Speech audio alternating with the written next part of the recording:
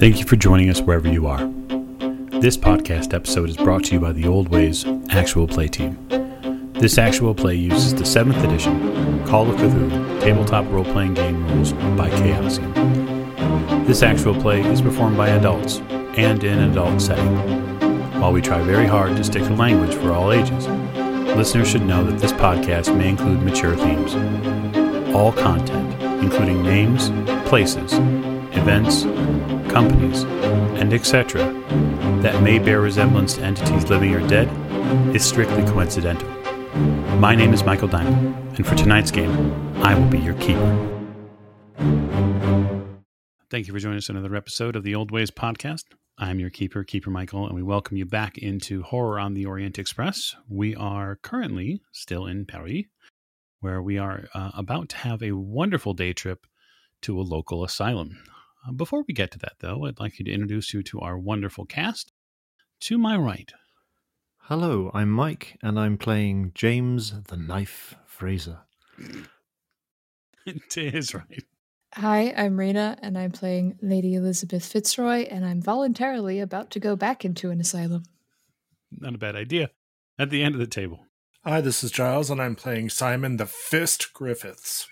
Very well. Scalpel and fist present. To the fists, right? Hi, I'm Miranda, and I'm playing Maggie Bellinger, who just really wants to save Paul. You know, don't we all? Don't we all? Maybe I don't, actually. And last but most certainly not least. I'm Martin, and I'm playing Richard Courtney. And, maybe we can sort of build up an entourage of followers here. You know, I think you're well on your way if you really think about it. I mean, it's not like you don't have jobs for them. There's all sorts of things they could do. So we'll open our scene in Paris the morning of, early morning, say probably just getting on close to 6 a.m. Several of you have took in some libations late last night, although not enough to where you're at all prevented from meeting that early, chill Parisian morning with a swift smile and proper attire.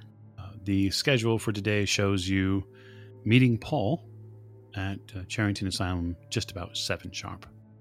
You notice something very specific as you set out into the morning, that there is a bit of a fog that clings in the air here.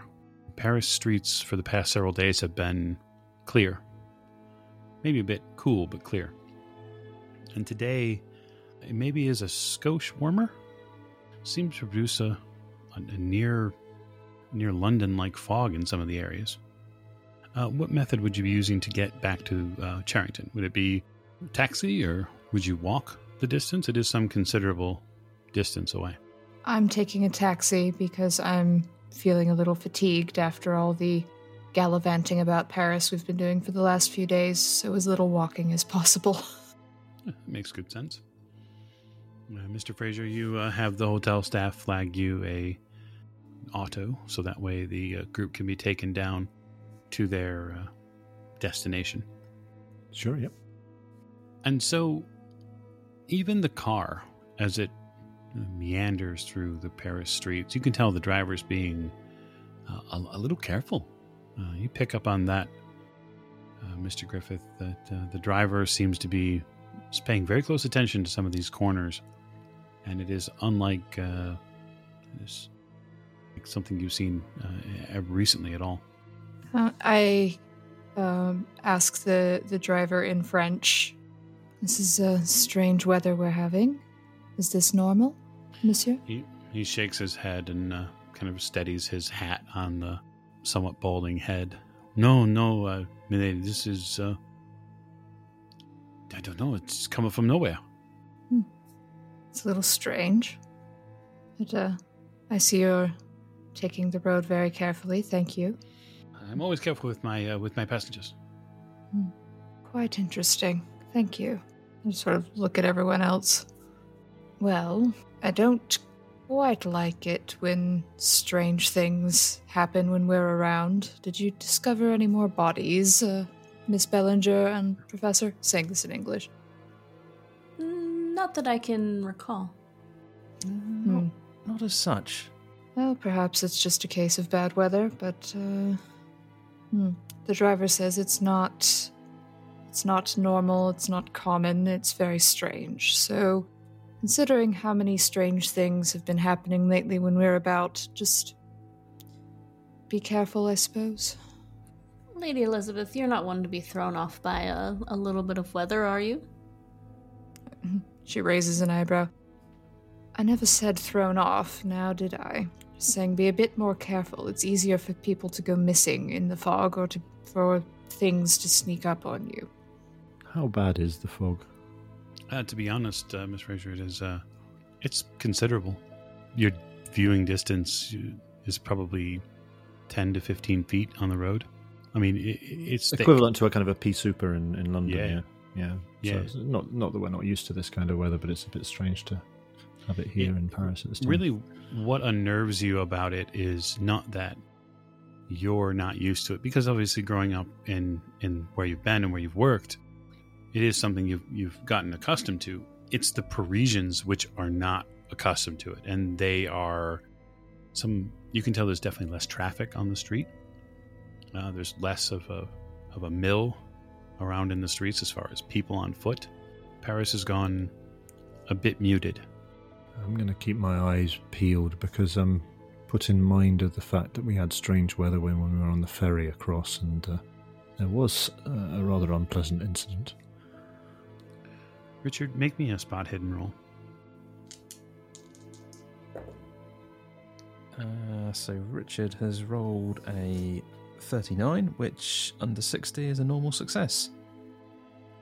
Okay. You pass the Louvre. Having left Bristol Hotel, you're just making your way down toward Charenton. And as you continue past the Louvre, there's a bit of a change in speed of the audio as it prepares to slow down, just to make sure that it isn't creeping up too closely to one of the other vehicles.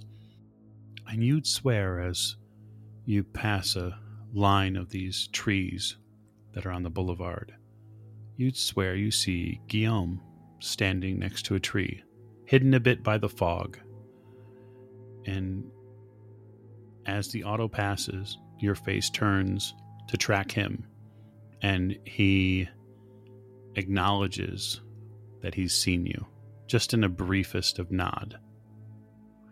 Maggie. Is that Guillaume in the fog? Guillaume, What is he doing out here? I don't know. is this a friend of yours? Yes, we found him in the catacombs. He had, You found him? he had somehow found himself trapped down there. We let him out. Should we stop for him? I hate to leave him out here in the fog. I do hope he managed to get himself something to eat. Yes, he did look quite famished. Should we stop for him, do you think, Richard? Would perhaps be good to see how he's doing. Yes, he did seem rather out of sorts the other day. Are we all in the same cab? Yep. Oh, okay. Well, you wouldn't mind just briefly for us to stop? If you're going to have him stop, you're going to have to do it a little quicker than that, because he is Okay, continuing yeah. down the path. Got it. Driver, could you pull over for a moment? Huh? Yes. The auto makes a very sharp right into the curb. Will be just a moment. I don't know if I want to get out of the car or just roll down the window and shout to him. Yeah, it would be impolite to shout, and Richard gets the door. Okay. And so Maggie will get out and start to approach Guillaume. And I say in French to the cab driver, my apologies for their behavior. The young lady is American. You see him look at you a bit quizzically, and then kind of put his he goes palms up, like, what is one to do? I'd like to roll to see if I understand what she says. Do you have French? Oh, yes. Yeah, you should roll, totally. So the two of you pick your way back down the streets towards where you saw Guillaume. And the fog is Yes. pretty thick, so the driver was definitely far more than 15 feet. Yeah. You pick your way back down the boulevard, the planters, the trees, the benches, and you get to where you think Guillaume was. And you don't see him there. What you do see in this planter that has a large tree inside of it, you see a single gleaming white femur. Human or? Definitely. Okay, just checking. Richard. What is this? Is that a human bone? Is that a human femur? My biology isn't fantastic. It certainly looks like a bone of some description. Does it have like blood and stuff on it, or is it just a nice clean one? It's very, very clean. In fact, Professor, it is nearly medically clean. There's no sinew, there's no cartilage, there's no associated anything on it. It almost reminds you of a bones like you saw down in the catacombs, except that this one has been thoroughly cleaned. Does it look more fresh? It does look fresher. So strange. I certainly hope nothing bad has befallen Guillaume. Oh, indeed. I'm sure he'd still be here if he was missing Guillaume? a bone. You call out for him. Are you there? Madame. You hear the voice from below you. Maggie startles. So at your feet, there is a sewer grate. Okay, nearby. I thought it was the bone talking. No. Oh, Guillaume, what are you doing down there? Have you found yourself trapped again? No. It is safer for me here than on the streets of Paris. It's with the fog and the darkness down there, it's very difficult to tell what he's got going on. I mean, you see his eyes for sure, and the ridges of, the sides of his face a little bit, and maybe a brief bit of his lower face there, but you can't see his entire face. Guillaume, are you okay? Are you hurt or anything? We were worried about you. We thought we'd check on you when we saw you. Yes. I am perfectly fine. There's a rustling down in that area. You hear something moving around a bit. Guillaume, is there someone else down there with you? Something? No, there's nothing down here. You can hear like a strain in his voice. I saw you too, and I wanted to say thank you. Well, it's good to see you again. Yes, you're quite welcome. We certainly couldn't leave you down there. I do hope you found something to eat. Are you well fed now? Did you manage to find something? Yes, I found some food. Ah, that's good. Maggie, why don't you give me a spot hidden roll? Certainly. Ooh, 18 against 25. Sometimes it does pay, I suppose, to not have high spot hidden. Anyway, Guillaume's face, even though it's shrouded, you can tell. Maybe it's something you didn't notice before. Maybe it's something your brain refused to recognize. But he is mightily disfigured. Oh. In fact, it's quite disturbing the way his nose is no longer a part of his body, and there's something missing about his face. Oh, that's oh my. You feel a twinge of terror rush through your muscles, grab hold of your shoulders. Why don't you make me a sanity roll? I could certainly understand why he would feel safer down there without people having to look at him. 83 against 69. So that will be 2 points of sanity I take from you this evening. Okay.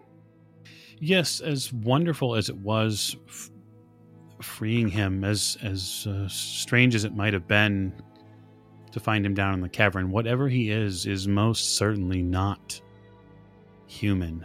It may have been at one time, but it is not anymore. And Richard, as you're standing next to Maggie, having taken up the femur, your thumb and forefinger begin to feel indentations in it along a row of the bone here. Is this yours? Not any longer, Professor. Okay. Richard just sort of puts it gingerly back in the planter. Please, take this. He extends a rather weathered, dark-skinned hand out of this grate. And in it, there are 2 rings. Oh. My wife has long since passed. I have no need for them. But perhaps the 2 of you someday may. Why, that's very thoughtful of you. Thank you. Yes, thank you, Guillaume. I wouldn't be displeased if we ran into you again sometime. I'm glad to see that you're doing okay, though. We are surviving. You hear another series of shuffling and almost... It sounds like there's a wild animal down there with him. Although it's not so much making any animal sounds, but there's a great bit of shuffling. Guillaume told me there wasn't anything down there. It's strange. Well, I suppose if you don't need anything else from us, Guillaume, we should be on our way. I do love the gift. Yes, it's very nice. Thank you. Very thoughtful. He almost melds back into the shadows of the sewer. And when he does so, you can tell that while you saw his right hand and it held up the rings to you, in his left hand he is cradling something. And his left hand is a little bit larger than his right, just a little bit larger than his right. And you can tell that he's covering the mouth of something, a creature, a person. You're not entirely sure. You see it for the briefest of instants before the shadows swallow it whole. Well, perhaps he's got himself a pet. Yes, a dog or something. That's a small dog or yes. a cat. That's what somebody would have on, in Paris, with them. If his wife is gone, he needs something to keep him company. Yes. Richard's not sure about this whole thing now. Well, I think we should be getting back to that taxi before yes. before it goes. I don't want to keep them waiting too long. Let's head back. You head back to the taxi. The driver has, during this time, gotten out, had a smoke, and talked with a couple of other locals about the massive fog problems. We're awfully sorry for keeping you all waiting. We did find Guillaume and checked in on him. He seems to have taken up residence in the sewers. The sewer? Lady Eve lifts both eyebrows. Is he quite well? Well, he did seem He was doing better. Yes. I mean, is it healthy to be living in the sewers? Well, Oh, well, I'm not sure. He said it was safer down there. when in Paris. Yes. When in Paris, live in the sewer. Well, We didn't get to see him very well when we were in the catacombs, or now, but he seems to have some facial deformities. He did give us a gift to show his thanks. I hesitate to ask. Oh, no, it was his wife has passed away, and so he gifted us their rings. Well, that was very kind of him. So he says, well, perhaps it is due to his deformity. Perhaps he feels less vulnerable down below the streets. Oh, that's what I thought as well, and maybe that's how he found himself trapped down in the catacombs. Well, that would explain it. We also, there was a human bone Do we need to report that to the authorities or anything, do you think? I think it would be best not to. Was the bone anywhere near your sewer friend? No, it was above the sewer. It was in this, like a planter. And I ain't gonna grow anything, you know. No, I'm sure it was just there. I'm sure it was just a coincidence. It's very strange. Well, we should be on our way, right? The driver gets back in. Shall we continue? Yes, of course. Now, where will we off to again, madam? Yes, Charenton Asylum. The driver's eyes get big. Charenton? Oh, don't worry. Yes, we're just visiting. We're doing some research there. The driver says to you, Miss Lady Elizabeth, he says, "You take the American there?" Yes. She got out yesterday. Very good. He puts the car into gear and continue off down the road. So for the two of you who have not been to the asylum before, it is a rather foreboding place in its size and in its scope. It's a building that's set back far from the street, and there's a big yard in the front where you'd imagine that any sort of physical activities that patients might engage in would be done there. It's got a high wrought iron fence, probably on the order of 2.5 to 3 meters tall. It's backed by stone, and it's got quite the feel to it. You can feel this place look back at you when you arrive. And the fog is doing nothing to soften its image. Charenton is not just an institution here in Paris that is set back a bit, but it's also very large. And you can tell that the halls of this place sweep left and sweep right. And so you're just hoping that you don't get lost. Across the street, when you arrive, you see Paul. He's got his hand clasped to his briefcase, and he is standing next to the same light pole that the three of you had seen him there after work hours last night. And he tips his hat to you as you get out of the car. Oh, good morning. Merci, monsieur. I do appreciate you coming on time. Yes, well, punctuality is a virtue. You can see that the guards that were strolling the grounds before when you were here yesterday, Lady Elizabeth, they are in their guardhouses. They seem to be reading the morning paper, having smokes. Maybe if you were still eating a croissant and having their morning coffee. And Paul doesn't so much introduce himself to either of you, Mr. Fraser or Mr. Griffin. He begins swiftly marching towards the front gates. I take it this is the gentleman, Paul, that telling us about, yes? Yes, quite. We should follow him? He certainly doesn't seem to stand on ceremony, does he? Yes, well, I've come to learn that ceremony is not exactly a French virtue. He gets to the front gate, and you see a worker, not a guard, come up to the front gate and opens the gate. For what looks maybe it's a groundskeeper. And then once he opens the front gate, the guards left or right look up, but when they see the groundskeeper open the gate, they go back to what they were doing. And the 5 of you get motioned forward from where you're standing. Well, in we go. Lady just sort of strides in. Well, strides, more like very slowly and dignified.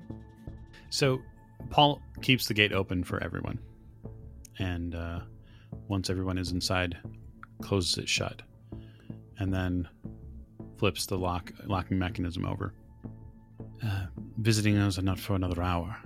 Mr. Fraser, you notice immediately that this man speaks with an English accent. He's not French. Sure. I'm also keeping my eyes very well peeled as we get out of the car and head through the gate.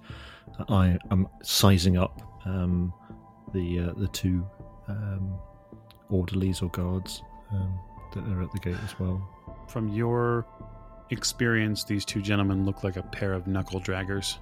Mm-hmm. They're most likely either former war combatants or maybe former gendarmes. They've got an air to them. They're not really interested in any sort of proper manners or making friends. They're here to crack skulls if necessary. You can tell by the truncheons that they carry. Indeed.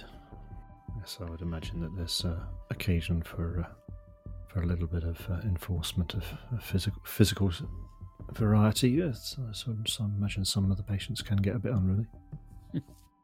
You can imagine. Visiting hours are not for another hour, so if we're quick, I can get you in to see the doctor, and you can continue your search for this Comte. Well, thank you, Monsieur. I'm sorry, I understand your name is Paul, but I didn't catch your surname. Major Haven. I see, and you are English, I take it, yes? Guilty. He smiles. He walks forward.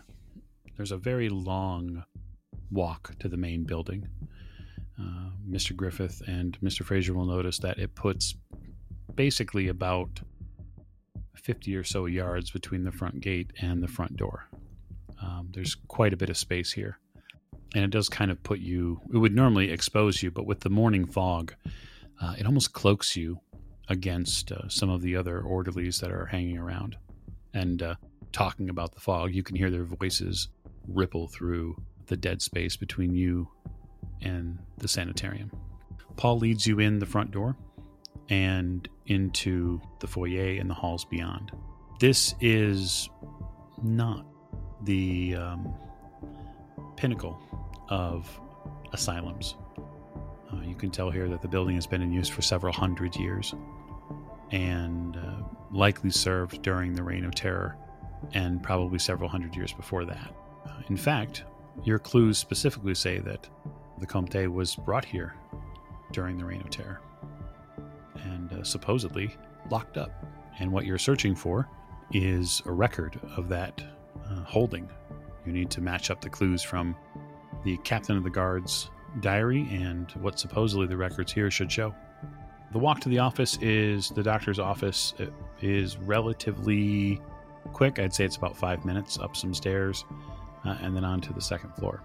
There is a receiving office and then an administrative office before Dr. LaRoe's personal offices. And so opens up the outer office and looks in and says, and then turns back to the group of you and says, do you all expect to go in there? Is that the plan? Well, not necessarily, I don't think. Your ladyship? Miss Bellinger, Professor, this part seems to be your undertaking, does it not? Yes, I think that would be quite all right. Yes, I'm up to the desk. Do you think we should try and find the records on the Comte before we suggest anything a little more forward? Yes, I don't think we'd want to burn any bridges while there were still information here to find out. Yes. Well, if that is the case, there is the record rooms we were in yesterday. And then there is the holding room that is in the basement.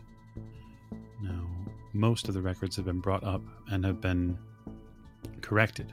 But there are some which Dr. LaRoe moved to the basement. You're welcome to search there as well. Basements, wonderful. Yes. Everybody loves a good basement. Let's go then. We might get more success in the basement. We've didn't seem to strike very lucky in the record room upstairs. Yes. Very well. Real quick, Mike, I might have missed it. Is the box still there? The box we wanted? You would have to go in through the next office and into his outer office where his secretary sits to see if the box is still there. I might just ask a favor of Paul then. Paul, we were interested in possibly taking a look at what is in the box next to the secretary's desk. We had seen it yesterday. I believe it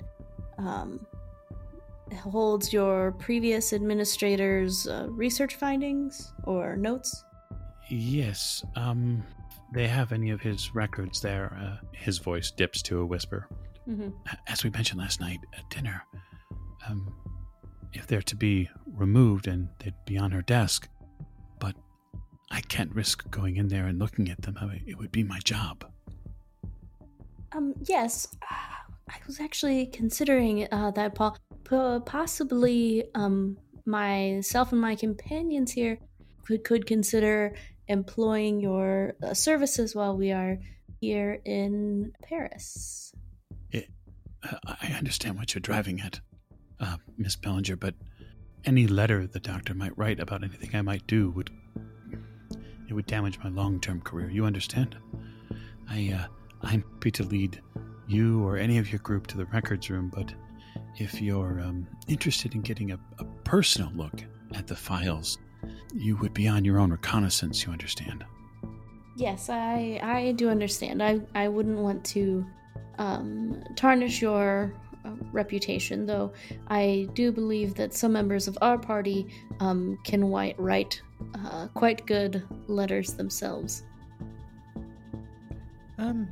Might I suggest we do both things? Why don't some of us go to the basement and start having a look at the records there, see if we can find any reference to the Comte, and then perhaps we can have a conversation with the administrator, and if there is anything to look at on the way, perhaps we could take a look. I think that would be a great idea. And Paul, if you were to lead some of our party downstairs, then you, of course, couldn't be held accountable for anything that we did while you were away. That seems reasonable to me. Who's with me then? Well, I'm interested in the basement. I'll accompany you, your ladyship, if that would be suitable for you. Yes, Mr. Fraser, I could use your assistance. Mr. Griffith, what task do you find yourself more suited for? Records or some spy work? I'm not going to go through the records. I can either stand watch, put some of these gorillas in their places, or we can do some spy work, as you like to say. Like how you think, Mr. Griffith. Then I guess you're with us. I guess so. Can you be quiet, Miss Maggie? From time to time. All right. Paul turns and begins leading Lady Elizabeth and Mr. Fraser towards the records room in the basement. Professor, where are you staying at? Are you staying here on this floor, or are you going down to the records room? Richard really does want to have a look in the records room, but he's not going to leave Maggie alone trying to talk to this administrator. And he really doesn't get on with this French filing system. It makes no sense to him at all. Fair enough. And so we will split the party again. So I'm going to start with Lady Elizabeth and Mr. Fraser. The walk down from the second floor to the first and then through some of the halls here at Charenton is, in a word, ghastly. Just for the distance, if not for some of the smells that come from this place. You've been a part of several encampments when necessary, Mr. Fraser, back during the war, and these lot could use a bit of cleaning up. Some of the patients here are not only unkempt, but they are unattended, and a few of them even wander the halls. Mr. Maverhaven, is it usual for the patients to be in this state? No, it is not. We have had an outbreak here recently. Several of the orderlies have taken sick, and we are a bit short-staffed. So, unfortunately, some of the patients who are normally docile and perfectly reasonable, yet still recovering, they like to go and knock on doors and join their friends, if you don't mind me saying. I see. Really, it's a little disconcerting. Well, Dr. Leroux has he's impressed with the staff that there is going to be a whirlwind of cleanup here. But well, to be perfectly honest, sir, the French government isn't interested in funding it very much longer, and so he is fighting tooth and nail for every franc he can get his hands on. Is he a good man, this Leroux, did you say? Yeah, Leroux. Yes, he's good. I don't know, to be honest. He's a technocrat, if you take my meaning. I'm afraid I don't follow. He's a man of blacks and whites, of numbers, and so he concerns himself with what should be done to make this run more like a factory. And what of the patients? What is his attitude towards the patients? Surely they should be his priority here. He leaves most of that up to lesser doctors and assistants. He's much more of a hospital administrator than he is a practicing doctor. I see. But it sounds like, from what you said, that it sounds like he does have the good interests of the patients at heart. Am I picking this up wrong? No, I think that it's fairly well taken. Truly wants to see people recover. He's new. He's only been here 2 weeks. And so it's hard to get a good read on everything. You understand? Yes, I understand his predecessor passed away under slightly unusual circumstances. Yes, he looks at Lady Elizabeth. As I discussed with Lady Elizabeth here last night over dinner, he did pass, unfortunately, it appears, as a victim of his own treatments, or one of the devices therein. His own... I'm sorry, he was treating himself. He steps into a hallway, and you see a stairway coming up. Yeah, yes. If he steps in, and once the two of you get in, he closes the door, and then takes a pretty wide look around.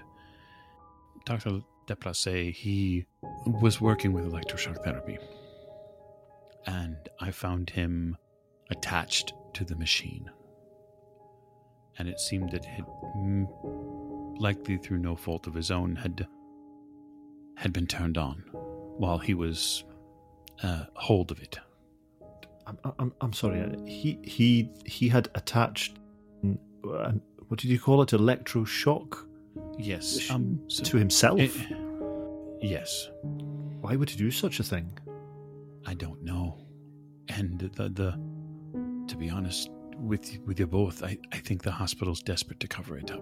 They don't want it hitting the papers. They don't want the papers finding out that there were some, shall we say, radical therapies being used here by the former administrator, and that he may have died from those same radical therapies.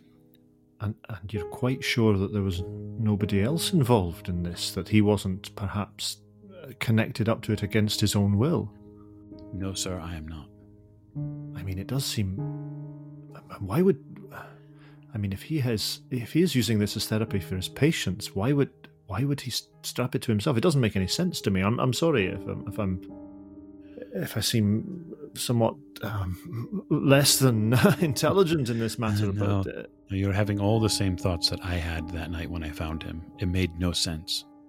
I had to go to the breakers just on the far side of the hall here and shut the machine down that way, because he was so he had both of the attenuators in his hand, these prongs used, and his muscles were seized completely. I could not strip him away from the machine for the life of me. Then to touch him, without the use of a wooden pole or cane, because I didn't want to be caught up in the current. Aye, indeed, electricity is a powerful thing. I still haven't forgotten it. What is your suspicion here, if you don't mind me asking? I mean, you knew the man, I take it. You worked with him. Yeah, it was about 6 months. 6 months I worked with him. You guys are moving down the stairs now into the basement. About 6 months we worked together, and I think he had a vision of treatment that he was trying to pass on to me, to the field, and I think that in the end he began to believe that he had a pathway to heal people, to access a method of recovery, and is wild as it sounds, I think he may have believed his own vision too much. I think it took him. So you think that he had some experimental form of treatment and he was trying it out on himself rather than his patients? Or at least trying it out on his patients and then himself afterwards. Have any of his patients been cured by this treatment of his? I think cure is a strong word. I don't personally like the word when it comes to this sort of thing, to be honest. I would say it's about a 50-50 situation. But nobody else has been affected by it in the same way that he was? No one. And whatever his aims were that night, I don't think that they went as planned. I'm tempted to say it's quite shocking, but I'm going to resist that temptation. He opens the door with a key to another room. This room is mustier, probably, than the two of you are used to. And there are several, there aren't even filing cabinets here, they're just bookshelves. And they're filled with what look like manila envelopes that are tied into packs. And you can see that there are writing on the bookshelves for the years. I suppose if you'd like to start your search, this would be the place to do it, milady. Lady Elizabeth is all but rubbing her hands together in glee. I will leave the two of you there. I assume that you're going to begin your search. That's a library use roll and a French roll as well. All right. Let's see. Library use is 75, so good shot at 58 under 75. That's a success. And my French... I will spend 1 point of luck to make the French a success. Okay. So, Mr. Fraser, are you going to help her with this search at all? I'm going to do whatever I can. I mean, I don't have skills. I have a little French. I have next to no library use.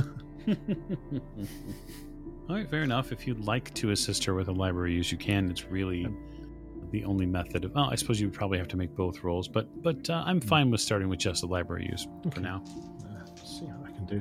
I mean, if nothing else, I can carry the books for her. Yeah. Okay. I have a library use of 20. And I rolled a 97. All right, fair enough. You are helping, quote unquote, her search through... I found something. This is the very thing you're looking for. Paul, after he gets you situated, there's a very small desk in this records room. It's not very large. It's maybe 5 or so meters square. It's not a very large room at all. He turns to the both of you and says, morning duties I must attend to, so I shall be back momentarily. If you would, just keep the door shut. Of course. I'll look up from the pile of books that I've just dropped and I'm picking up. Aye. He steps out of the room, and when the door shuts, Mr. Fraser, it spooks you a bit, and some more files go tumbling to the left. Oh, botheration. So back upstairs, Maggie, Mr. Griffith, and the professor sit outside a couple of offices, knowing that Dr. LaRoe's main administrative office waits a few rooms over. But their target is the secretary's office, yes? Yes. Mm-hmm. So how will you go about this then? I think we should ask the secretary if we can see Dr. LaRue, and maybe we can just take it from there. So we'll wing it, as it were. Yes, we probably shouldn't assume that he wouldn't let us see what's in the box. Well, maybe we just need to get the secretary to go somewhere else for a short period of time. I mean, there are 3 of us and 1 of her. Yes, this is one of those classic permission or forgiveness scenarios. Why don't y'all just distract the secretary and I'll take the box out? I was rather hoping she might go and get us a coffee or something, and Yes. I mean, it is customary to offer guests like a drink or water or coffee. Yes. Sure, they do that all the time at the best asylums. Just professional manners, I'm sure. Well, yes. And if not, perhaps we can stage a distraction. Absolutely. I'd just go with the distraction. Seriously? Well, the coffee is a distraction, Mr. Griffith. Oh my gosh. They're not barbarians. Well, Have you smelled this place? Yes, fair point. It's like a barracks. well, let's head in and we'll just shoot from the hip. Poor secretary is going to get murdered. Things get out of hand real fast. Oh no, I've seen. You enter the outer secretarial offices. So this administration portion is more of a 6-desk area where there are a series of filing cabinets and just a general office. Those of you, Maggie, especially somebody who's probably a little bit more recognizable as far as this is more recognizable as more like it feels like a newsroom floor almost. You see typewriters. They're all dead silent at this point because nobody's in yet. At the far end of the room, there's a door which leads to his personal offices, and you can see that there are signs in French and nameplates up. And so you walk to the end of that room. Now, you two, Maggie and Richard, have the benefit of having been here yesterday, so you know where you're going. You can tell from the windows on the left-hand side of this room, though, how high the fog is sitting outside, and it's actually covering up the bottom end of this window. So that fog seems to go up pretty high. It hasn't burned off from the daylight just yet. This fog seems somewhat persistent. Yes, it seems to just be settling in for the day. Hopefully it'll burn off soon, though. Yes. You hear the distant click and clack of a typewriter going as you get closer and closer to this door. So is this the room with the box of records in? It is. This is also where Dr. Leroux's secretary sits, just outside of his office. So can we actually see her, or is she inside the office at the minute? She is inside the office at the minute, but the door is slightly ajar. So Richard will sort of look at Mr. Griffith and sort of look down at the box of records and then sort of look at Maggie. Mm-hmm. Should we announce ourselves? So the box of records is on the other side of the door, right? Like it is. So the box of records, to be clear, the box of records is in her office. It's sitting next to her desk. So yeah. So we got to go in. Yeah. Oh, sorry. I thought they were in this office and this office was empty. No, sir. Okay. Oh, yeah. What fun would that be? Come on, Mary. Sounded too easy. Yes. Well, let's head in, and Maggie will just walk in. Oh, taking the lead. Good morning. Did you see the? Oh yes. Excuse me. Elderly, not elderly, but an older lady, blonde hair, fair skin. She stops typing, and you see her stub out a cigarette. She kind of blows the last breath of it out, and she waves it away as if it'll just go away in an instant. Can I help you? Oh, yes. I'm quite sorry to come in unannounced. We were hoping to speak with Dr. Leroux. Is it Leroux? Gosh, yes, Leroux. Okay. Mike, could I ask a quick question? You can. So I'm trailing in behind them, keeping calm. I don't know if you want me to spin stealth now or not. And where are the records in the room? You spied the box. It's at the far end of her secretarial office. It's nearest the door to Leroux's office. Mm-hmm. So is it essentially us, Secretary Box Leroux's office? Yeah, pretty much. Okay. Mm-hmm. Yes, we were hoping to speak with Dr. Leroux. Oh, I'm terribly sorry. The doctor's not in yet. He should be coming in. She looks at the clock on the wall. Just any moment now. Oh, you were nice enough to let us look through the records yesterday, and we just had a couple of questions. We heard about the unfortunate incident here last week. We're quite sorry about that. I'm sorry. What incident? The death of Dr. What's-his-faces? Yes, Dr. Delpla's place. Duplacis. Yes, the death of Dr. Duplass. Oh, yes. She looks down at the desk. Very unfortunate. He was a doctor for several years. He hired me. She points at herself. Oh. I'm sliding by the desk, Mike. Okay, so you're going to have to slide. Here's the difficulty about this. Before you roll anything, let me set this out so that way you understand. There is the secretary, okay? She faces the door that you guys came in. Yes. The box of files is by the doctor's office door to her left. Uh-huh. Okay. So if you attempt to slide past everybody towards his door, there's literally no way you can make a stealth roll because you're walking directly in front of her vision. Yeah, we're in a small open room. Yes. Okay. I understand. I'm just trying to. I'm reaching out psychically to Maggie and to Richard, saying like, occupy her attention. Yeah. Okay. Maggie looks back at him and conveys with her eyes. I'm working on it. It takes longer than 30 seconds and a hello, buddy. So just hold your britches.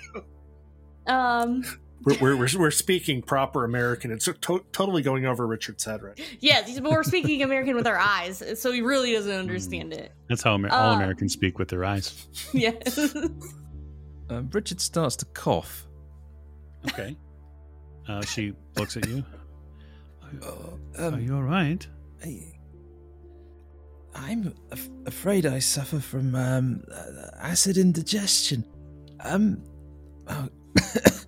Might I avail you of a glass of water? My apologies. Of course. She stands firmer up to attention and sweeps out of her room. There's a water right out here. She pats you a bit on the shoulder and kind of gestures back out into the larger office area. Oh, could you show me? And Richard will sort of try and follow her and then put himself between any doors and her.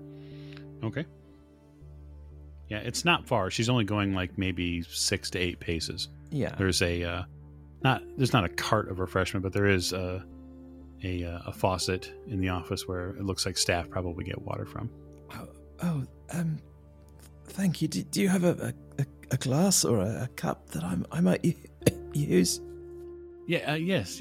She reaches around the other side of the table and goes for a glass. Now, she is fairly distracted. Thanks to Richard. So, Mr. Griffith, would you like to make a stealth roll? I'm going to push that roll. Oh, well, no. I'm so glad you said that. So, why don't you tell me how you're going to push the roll before you push it? I am realizing that she can turn around any moment. I'm going to grab the records, and instead of trying to leave the room with them, I'm just going to flip them to the other side of the desk out of her eyesight, and then mask them with my body standing in front of them. I'm assuming this is not a big box, correct? It's not a huge box, but it's a fairly sized box. It's like a copy or paper box, correct? Yeah, it's probably a copy or paper, maybe a little bit larger than that. Right, so I'm hoping to mask, enough of it with my body that they're not going to notice, and just get it out of the direct view. Because I realize at this point, I tripped a little trying to go get it. I don't have the time to get out of the room, so I'm going to move it to a more auspicious area out of her line of sight. Makes sense. Go ahead, roll it. 39 under 60. Okay. As quick as you possibly can, reach down and move it to a place where once she even comes back in the room, you'll be able to mask it with your, size, your body size. You haven't gotten it out of the room yet, but you have access to it in much better angles now. And she doesn't have direct line of sight to it. Not with you standing in front of it. And her desk is also in the way if she were to sit back down. Yeah, basically. Yep. Martin, you get your drink of water. She does her best to make sure that you're settled. Yeah. Yes, that can come on rather suddenly. They say it's due to eating the wrong kind of food, and I must admit, I do eat rather a plain diet. Back in London, we, British, the food is rather bland compared to your fine French fare. I have to tell you, have you been to the Bristol? We had an absolutely fantastic dinner there, but it was very rich, and I do fear that, and the breakfast, the many courses did somewhat what set this off again. I'm afraid. Perhaps it's just back to some simple foods for me. Professor, I get the feeling that you're trying to keep her attention. Is that true? I think that would be fair to say. All right, why don't you make me a charm roll? Richard's not particularly charming. Well, I mean... Oh, don't sell yourself short there, Richard. He's good at persuading people, but he's not particularly charming. I'm going to spend 6 points of luck, I think. That was 21 against a 15. All right. You hold her attention. And Maggie and Simon, you can see that. It seems that Richard's keeping her at bay for the moment. Does it seem like I have enough time to get the box and sprint? You have enough time to get the box. I mean, if you choose to sprint, then let me know. Okay, I will get the box and I will start ambling quietly, stealthily behind her back out of the rooms. I guess it depends on which way she's facing, right? It does. Well, I'm not going to walk in front of her with the box unless I'm carrying the box behind my back. Okay. So why don't you go ahead and make a stealth roll and see if you can get the box out of her office. I'm going to push that roll again. And then I'm going to throw these dice away. So you went and you picked up the box and you're moving out of the door. And you see, as you're moving out of the door, she's going to turn back her attention to her office, likely, because just in the natural course of her, human senses, she's picked up there's some noise from there. So what will you be doing to counter her from sensing what you're doing? I'm going to turn around sharply. So my back is to her, and I'm covering the box with my body. Okay. And I'm going to set it down like I'm tying my shoe. Okay. 31 under 60. Okay. You set it down, tie your shoe using your size to cover the space of the box. She looks your direction. You can feel her look, but it doesn't stay for more than a moment. Maggie, you see that Simon has gotten the box out of her office. Mm-hmm. Does it seem like he's just trying to get it into that other office, or is he trying to get it out? It looks like his aim is to get it out of the offices. Okay. Maggie will say, "Yes, Mr. Griffith, I don't think that all three of us need to wait here. Myself and Richard can handle that just fine if you wanted to join the others down in the basement looking through the old records. I think it would be a waste of time for all three of us to be up here. To give him, an excuse as, a reason why he's just walking out." Sure, makes sense to me. Yeah. Okay. Are you going to continue on your path, Mr. Griffin? Has she turned back around, or is she staring at me at this point? No, she's looking at Maggie now because Maggie's talking. Okay, I'm going to slide down the hallway and hope for the best. Well, you're gonna go out of this. You're going to attempt to get out of the outer offices first. Yes. 15 under 60. That's an extreme. Okay. You make a very calm and even stride towards the door. And you go and reach for the door handle to get out. And the door opens for you. And an older very clean-shaven, very well-dressed, spectacle-wearing man steps into the doorway area. And as the two of you get closer and closer, he stops. And he says, "Oh, pardon me," and he steps to the side to let you exit. Merci, monsieur. And then he steps inside. Maggie and Richard see Dr. Leroux walk into the main office, having just let Simon walk out the door. Oh, you must be Dr. Leroux. It's very nice to meet you. Good morning, mademoiselle. He looks at Richard as he's kind of still a bit doubled over and probably recovering. Should we already meet him? Bonjour. A spot of indigestion. Sorry to hear that. Perhaps one of the attending physicians could assist you. Oh, it's a long-running problem, but I thank you for the offer. Very well. What can I assist the two of you with? We'd certainly appreciate you letting us use the facilities for some research. We had the pleasure of having Paul help us in the records yesterday and today as well. Yes. Yes, the poor young man does seem somewhat out of sorts. What with all the unpleasantness that we read about in the newspapers about the passing of Dr. Delplace. It does seem to have shaken him up a little. I suppose it would do, being as it's his first job and all that, and his first steps into a career in medicine, and then this unfortunate incident occurred. Most unsettling. I see you have had some time to discuss the matter with him. Well, only briefly, you understand, but yeah, the young man seems a little out of step. Have you been satisfied with his performance here? He gives you a strange look. I apologize, mademoiselle. I do not see as to where my opinion on his work is of any concern. And what did the two of you say you are here to do other than look through the records? Did you not find what you were looking for yesterday? No, I believe our subject is. It was some while ago. I think his records are probably buried somewhere at the bottom of a pile.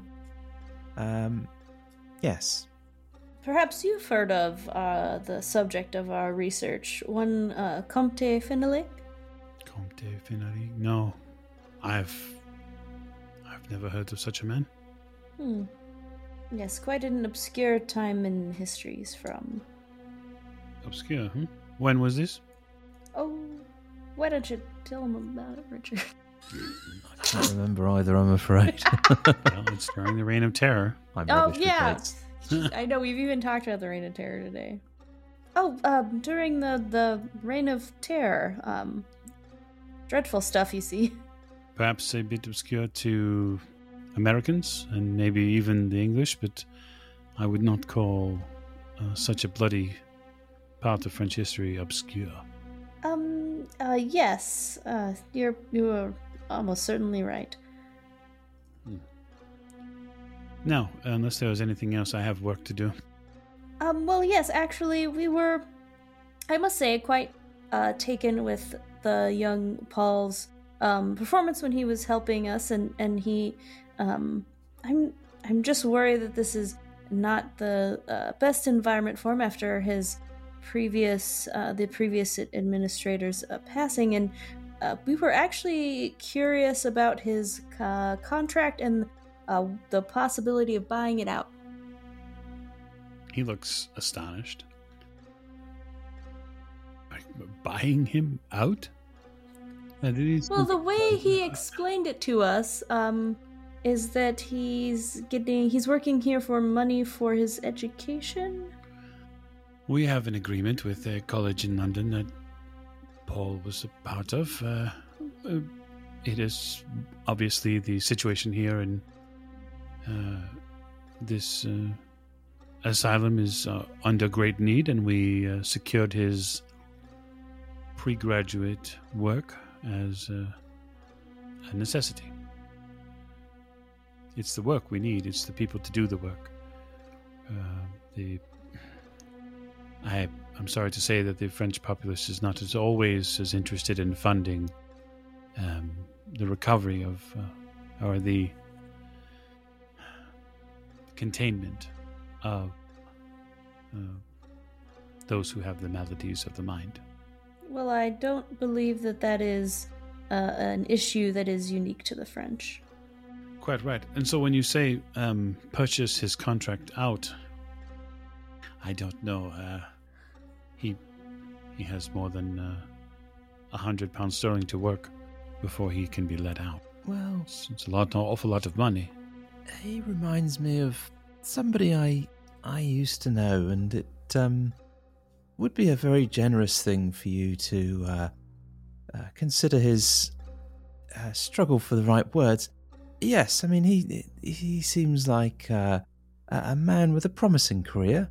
I believe he could do with a little break, a rest from his current undertakings, given the stress and the trauma of the passing of Dr. Delplace, and it would be very gracious of you to allow us to settle that contract and maybe give the poor young man a break. I think, given your tactic here, Professor, I think you are going to have to lie through your teeth to get that to happen. I think you are being fairly persuasive. He's trying. I wouldn't... Yeah. I feel like a persuade is reasonable enough. Okay, yeah. Come on, dice. Ooh, 33. That's a normal success. Very well. While I would be disappointed to lose his work if you were to pay the sum of his contract plus a 10% release fee, I would be happy to allow it to happen. I mean, he may well decide that, given a little time to recover, to convalesce, and of course, mental injuries are clearly important. I mean, a man of your position must surely appreciate that. He may elect in due course to return and complete the remainder of his services, but it should be, I think, up to him to decide that. And this would also be, of course, on the understanding, I can see you're a gentleman, that you would, of course, write him a glowing reference for the work that he has done to date. Yeah, that's another persuade roll. 34, under 50. Please understand that I don't mean him any personal harm. He did fine work when he was here. As for the several weeks that I have seen him work, I would be happy to write him a recommendation and send it back to his college. Oh, thank you. That is most gracious. Maggie? Yes, I do believe so. That's quite gracious of you. Very well. Then perhaps you would care to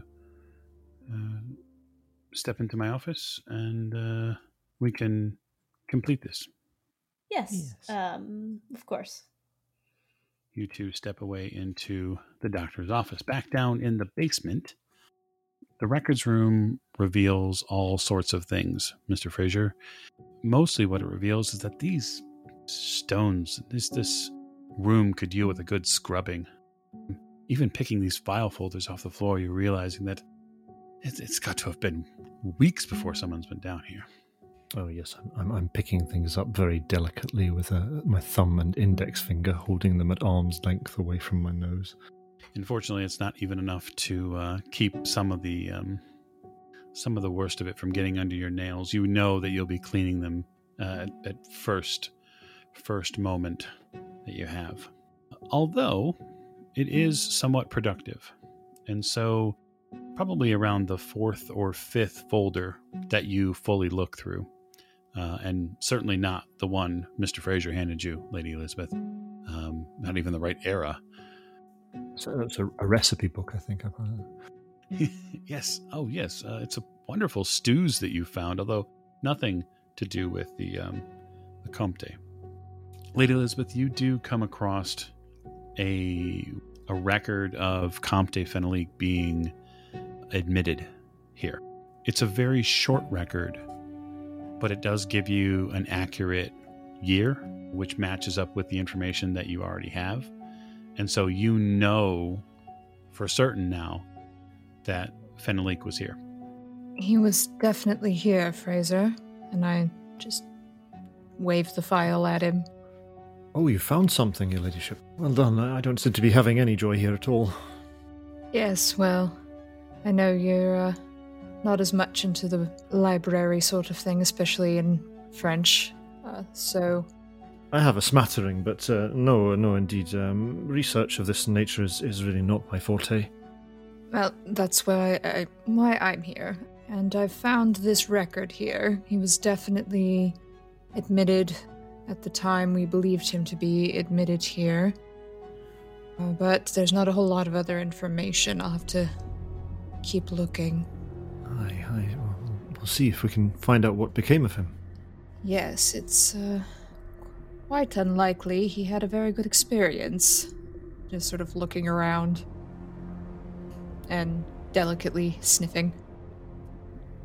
But I would like to know if he left or if he stayed. If you catch my drift, Mr. Fraser. I do indeed, Your Ladyship. Yes. As you continue to look through the files here, you notice that the somewhat amber-colored light bulb that's in the room here, which seems to flicker a bit, and it does it both visually and auditorily. So the flickers, the tapping that happens when that electrical current runs through the filament, it seems to tap out 2 or 3 different times. Comes back on, goes off momentarily, comes back on again, and then stays on. And you can't help, Mr. Fraser, you can't help but look back at that light and watch it flicker back and forth. Did you see that, Your Ladyship? There seems to be some electrical fluctuation. Very strange fluctuation. I am put in mind of what Mr. Maverhaven spoke about the passing of Dr. Delplace and his manner of departure from this mortal coil.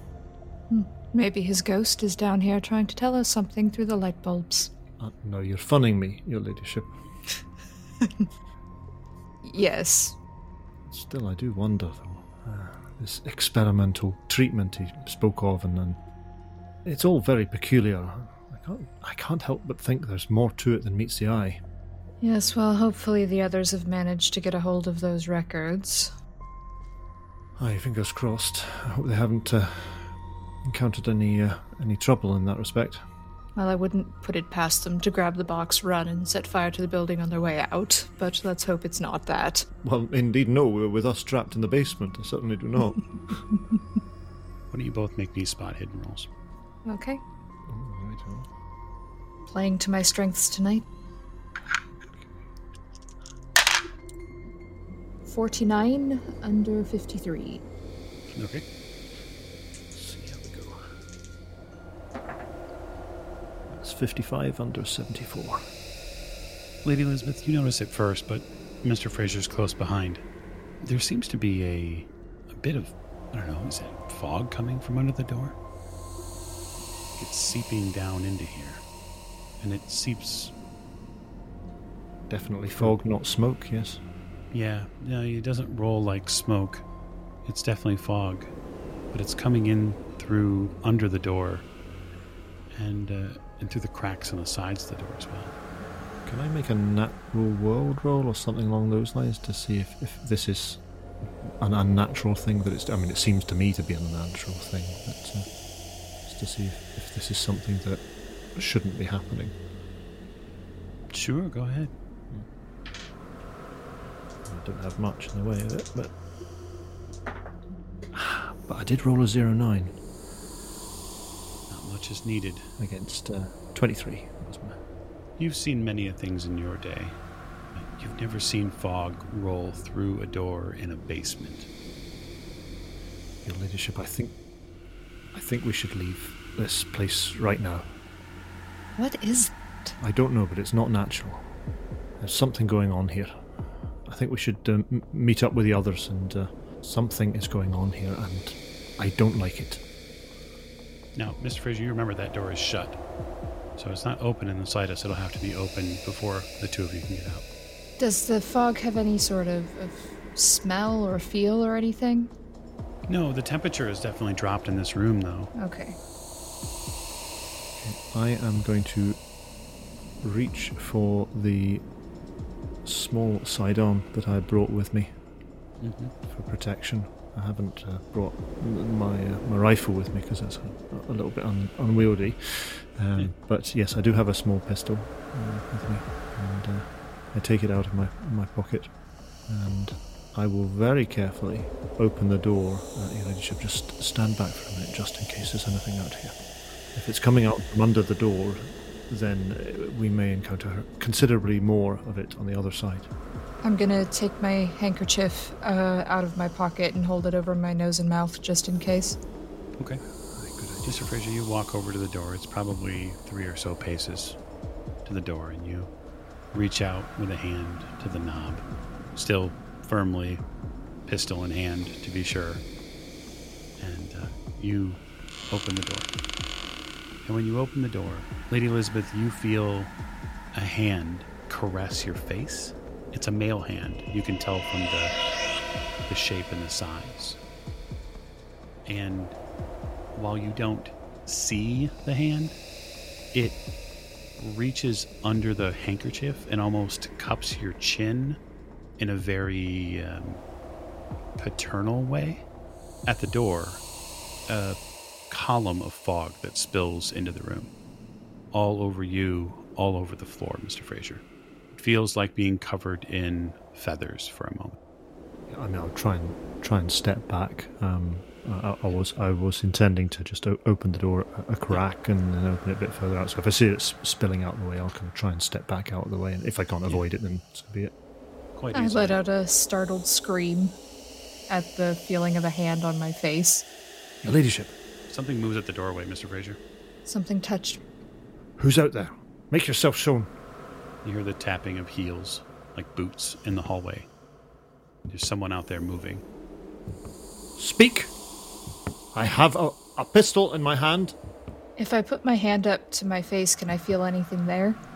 You reach up and you feel almost the after impressions of the physical form that was there. You hear in your ear, in a language you'd not heard spoken, except in your own classes, the Latin classes you took as a child. What a beautiful gem you are. Ooh. Mr. Fraser? There's somebody out here. Someone is in here. We need to go. Aye. Can I try and peer through this fog to see if I can see what is here? Yeah, you'll have to step a little closer because of the thickness of the fog, but if you can make a hard spot hidden roll if you'd like to see through it. Stay behind me, Your Ladyship. That's an 18. So that's an extreme spot hidden, I think. Yep. So you peer, you use that hawk-like vision you have, and you peer through the fog into the hallway, which is clouded with this low-lying and somewhat high-lying as well fog, which has filled the corridor almost. Although it's not super thick, it's not like a smoke, it is definitely obscuring your vision. And you see a man standing not but 10 feet from the door. He is dressed in the finery that the French might wear hundreds of years ago. And he looks directly at you.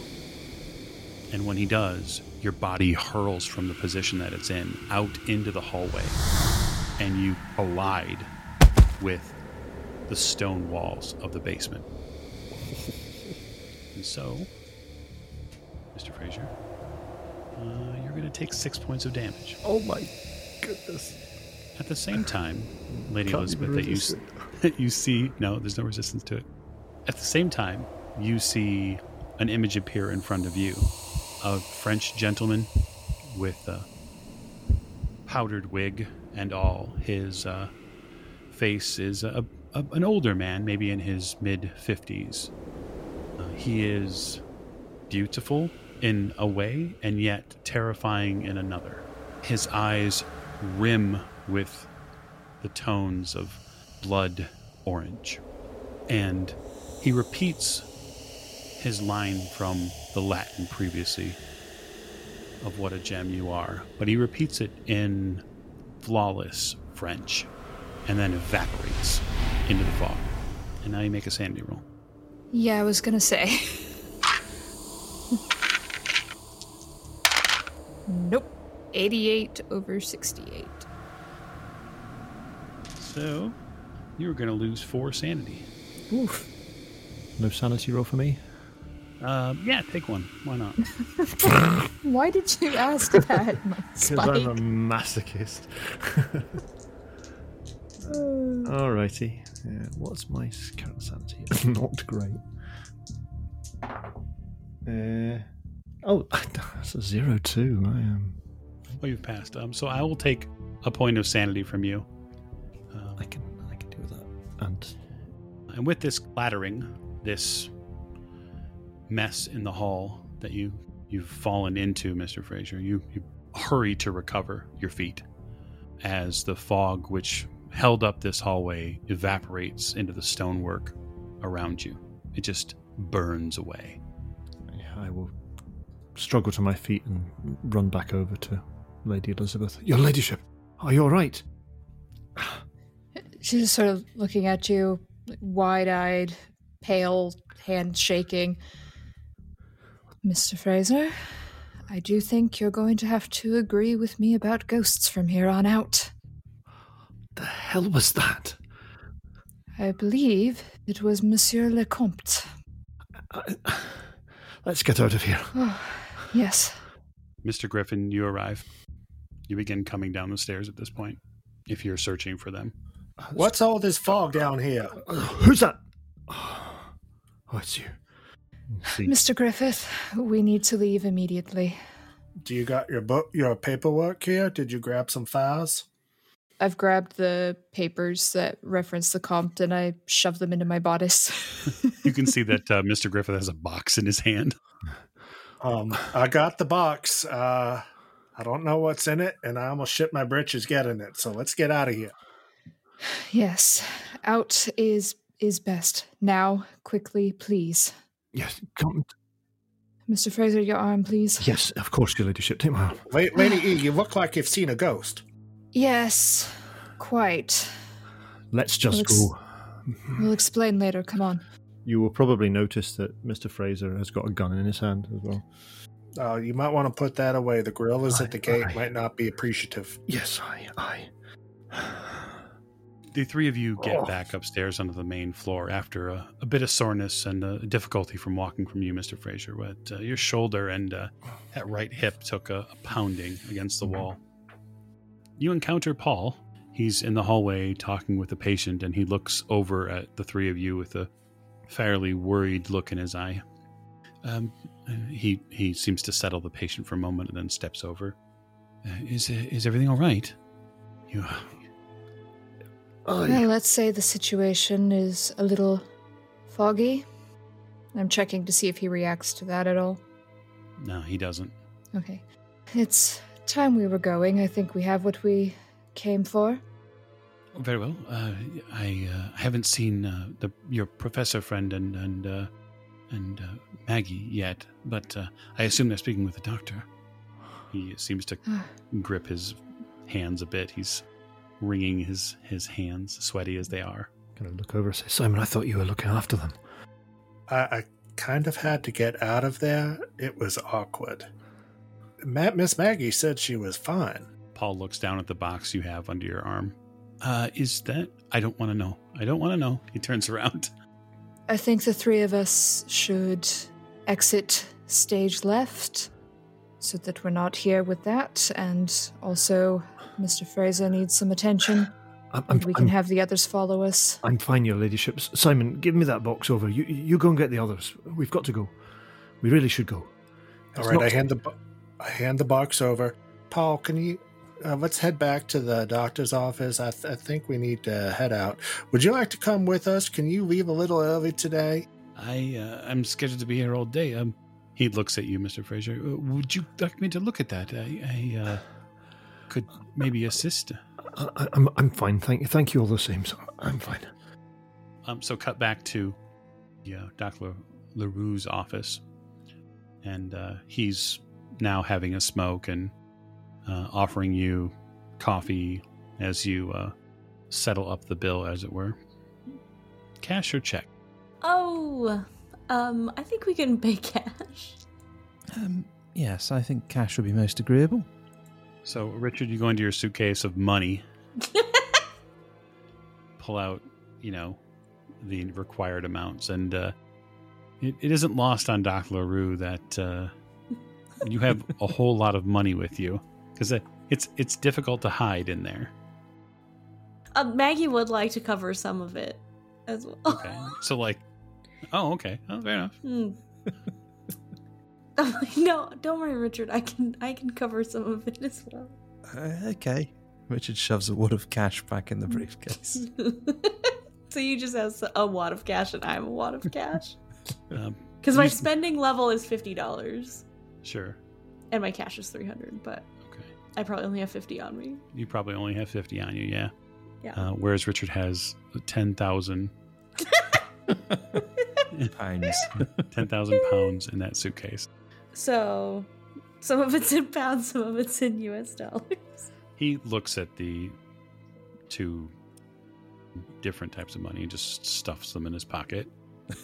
Yeah. Very well. He takes out a bit of paperwork. It looks like he takes out an employee file and then writes something on it in French. He says, I will officially end his employment here in good standing. He takes a stamp out and stamps the file. Mm-hmm. And I shall send the letter of recommendation to his college shortly. Thank you. Much obliged. Well, I do have some duties to attend to, but I hope that you were able to find what you needed. Well, yes. I hope my colleagues did indeed, and we'll let Paul know. And he, as I say, he may choose to return later, but a little break for him, I think. I wish I was I wish I was fortunate enough to have friends such as you, Professor, who would have seen me through my trials. But no matter. We all have a different road. We do indeed. And, well, thank you again for your time. Indeed. He nods to you, and then he gives you a pleasant bow a bit. Maggie? Yes, Maggie will do like a half curtsy. Formalities. Well, hoping Paul's not mad at us, but hopefully he, believes us that they're going to write him a good letter. Simon, you return to the upper part of the office building there. The secretarial desks are beginning to fill up in the morning, but you just kind of march past them into the personal secretary's office. And that's where you meet Maggie and Richard, who are coming out of the doctor's office. Miss Maggie, Professor, are y'all ready? Yes, our business has been attended to. Yes, let's go. Is Paul with me still? Yes, Paul's with you. Paul, we have some news for you. We have discussed your standing with Dr. LaRue, and he has agreed to have us buy out your contract and provide you with a strong letter of recommendation based on your excellent work while you were here. Paul gives you a stunned look. His mouth slowly opens. That's unbelievable. Well, he straightens up a bit. I'm astonished. The door is open if you want to come back here and do further work in the future, although, and Richard looks around, if you really want to, I'm sure they'd have you back. Yes, I think I'll pass. Yes. For now, I'd like to continue my studies. Maybe take the summer and I don't know. A class won't start up till the fall, so maybe some relaxation. I think that would be a splendid idea. Well, I do believe we should be making our way out of here. Oh, very well. Did you have anything that you need to gather, Paul, while you're leaving? Not a single thing. He turns around. Okay. Miss Maggie? Yes. We gotta go. Yep. I'm right behind you. Actually, I'm gonna make sure you go in front. I'm right in front of you. Good. Let's be getting off then. Does Richard sense anything slightly, what's the word? Yes, you do. Yes. Well, we're all, and Maggie's only sense is, well, we gotta get this box past the car. Yes. You notice I don't have the box. Oh, you don't have the box. Oh. Okay. Mr. Griffith, did you lose something? Just you two. Now let's get moving. Okay.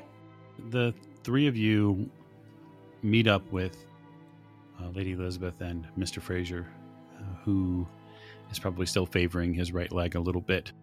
Yes, I'm a little bit stiff and sore.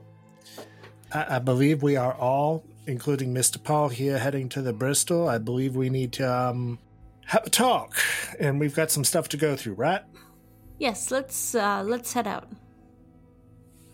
The six of you with Paul now, leave Charenton, and later that day, Paul does not go to the Bristol with you. So Paul lets you know that he has a flat here in Paris, and that, again, he would be happy to look at your maladies if necessary, Mr. Fraser. I think once we get out of the hospital grounds, then I'll feel a bit more comfortable about letting him have a look at me. So just on a cursory examination. Oh, wow. Paul's an excellent doctor.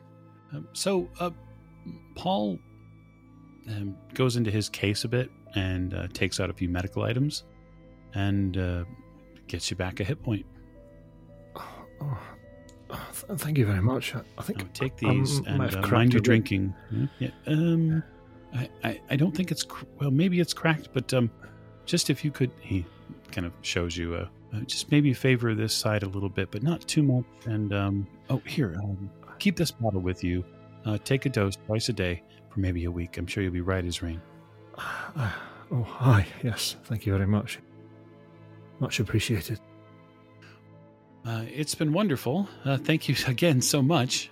Yeah, I'm still flabbergasted. I don't know what to say. Well, no one should be stuck in such working circumstances, so you'll be a better doctor for it, I think. Yes, I think sometimes in life you just try to help the people you can where you're at. Exactly. And, you're more likely to stay alive outside of that place. Probably true. I can't say I'll miss seeing those, the orderlies every day. Yes, it's much healthier for you, and they'll just have to find someone else to put their ire upon, I suppose. Knowing them, they will. Or on each other. That's the best possible outcome. Again, he tips his hat to you all. Good luck in your travels. Yes, well, thank you for your assistance. The least I could do. The five of you return to the Bristol. The fog of the morning has lifted. It's not even on the streets of Paris by the time you exit. In the box, there are a ton of different files from the doctor. But one of them is definitely standoutish. The journal entry of the doctor has certain excerpts. Now, some of them apply to what you're doing and some of them don't. And so this is handout here explains the entries which are specific to what you're looking for. And given that there are 4 entries, could I have 4 volunteer readers? A dismaying event last night. A male nurse, one Guimard of 4th Ward, entered the cellars without authorization and there, after suffering a painful wound in his right arm, collapsed. Another nurse, investigated Guimart's absence and after some time discovered Guimart on the floor. In severe shock, treatment was prompt and efficacious, but upon regaining consciousness this morning, Guimart began raving to me about being attacked by a dead man. For the moment, I have placed him in room 13 and notified his landlady of his indisposition. Alas, with Guimart was another man, one unknown to this institution, and in tragic physical condition. Many grave questions must be answered. I began to question Guimard about the stranger. Is he a patient? What is his name? How long had Guimard kept him down there? Had Guimard kept the stranger there for a long time? Long enough that the mortars sealing the room had cured to such condition? Had he given him nourishment? How had he survived?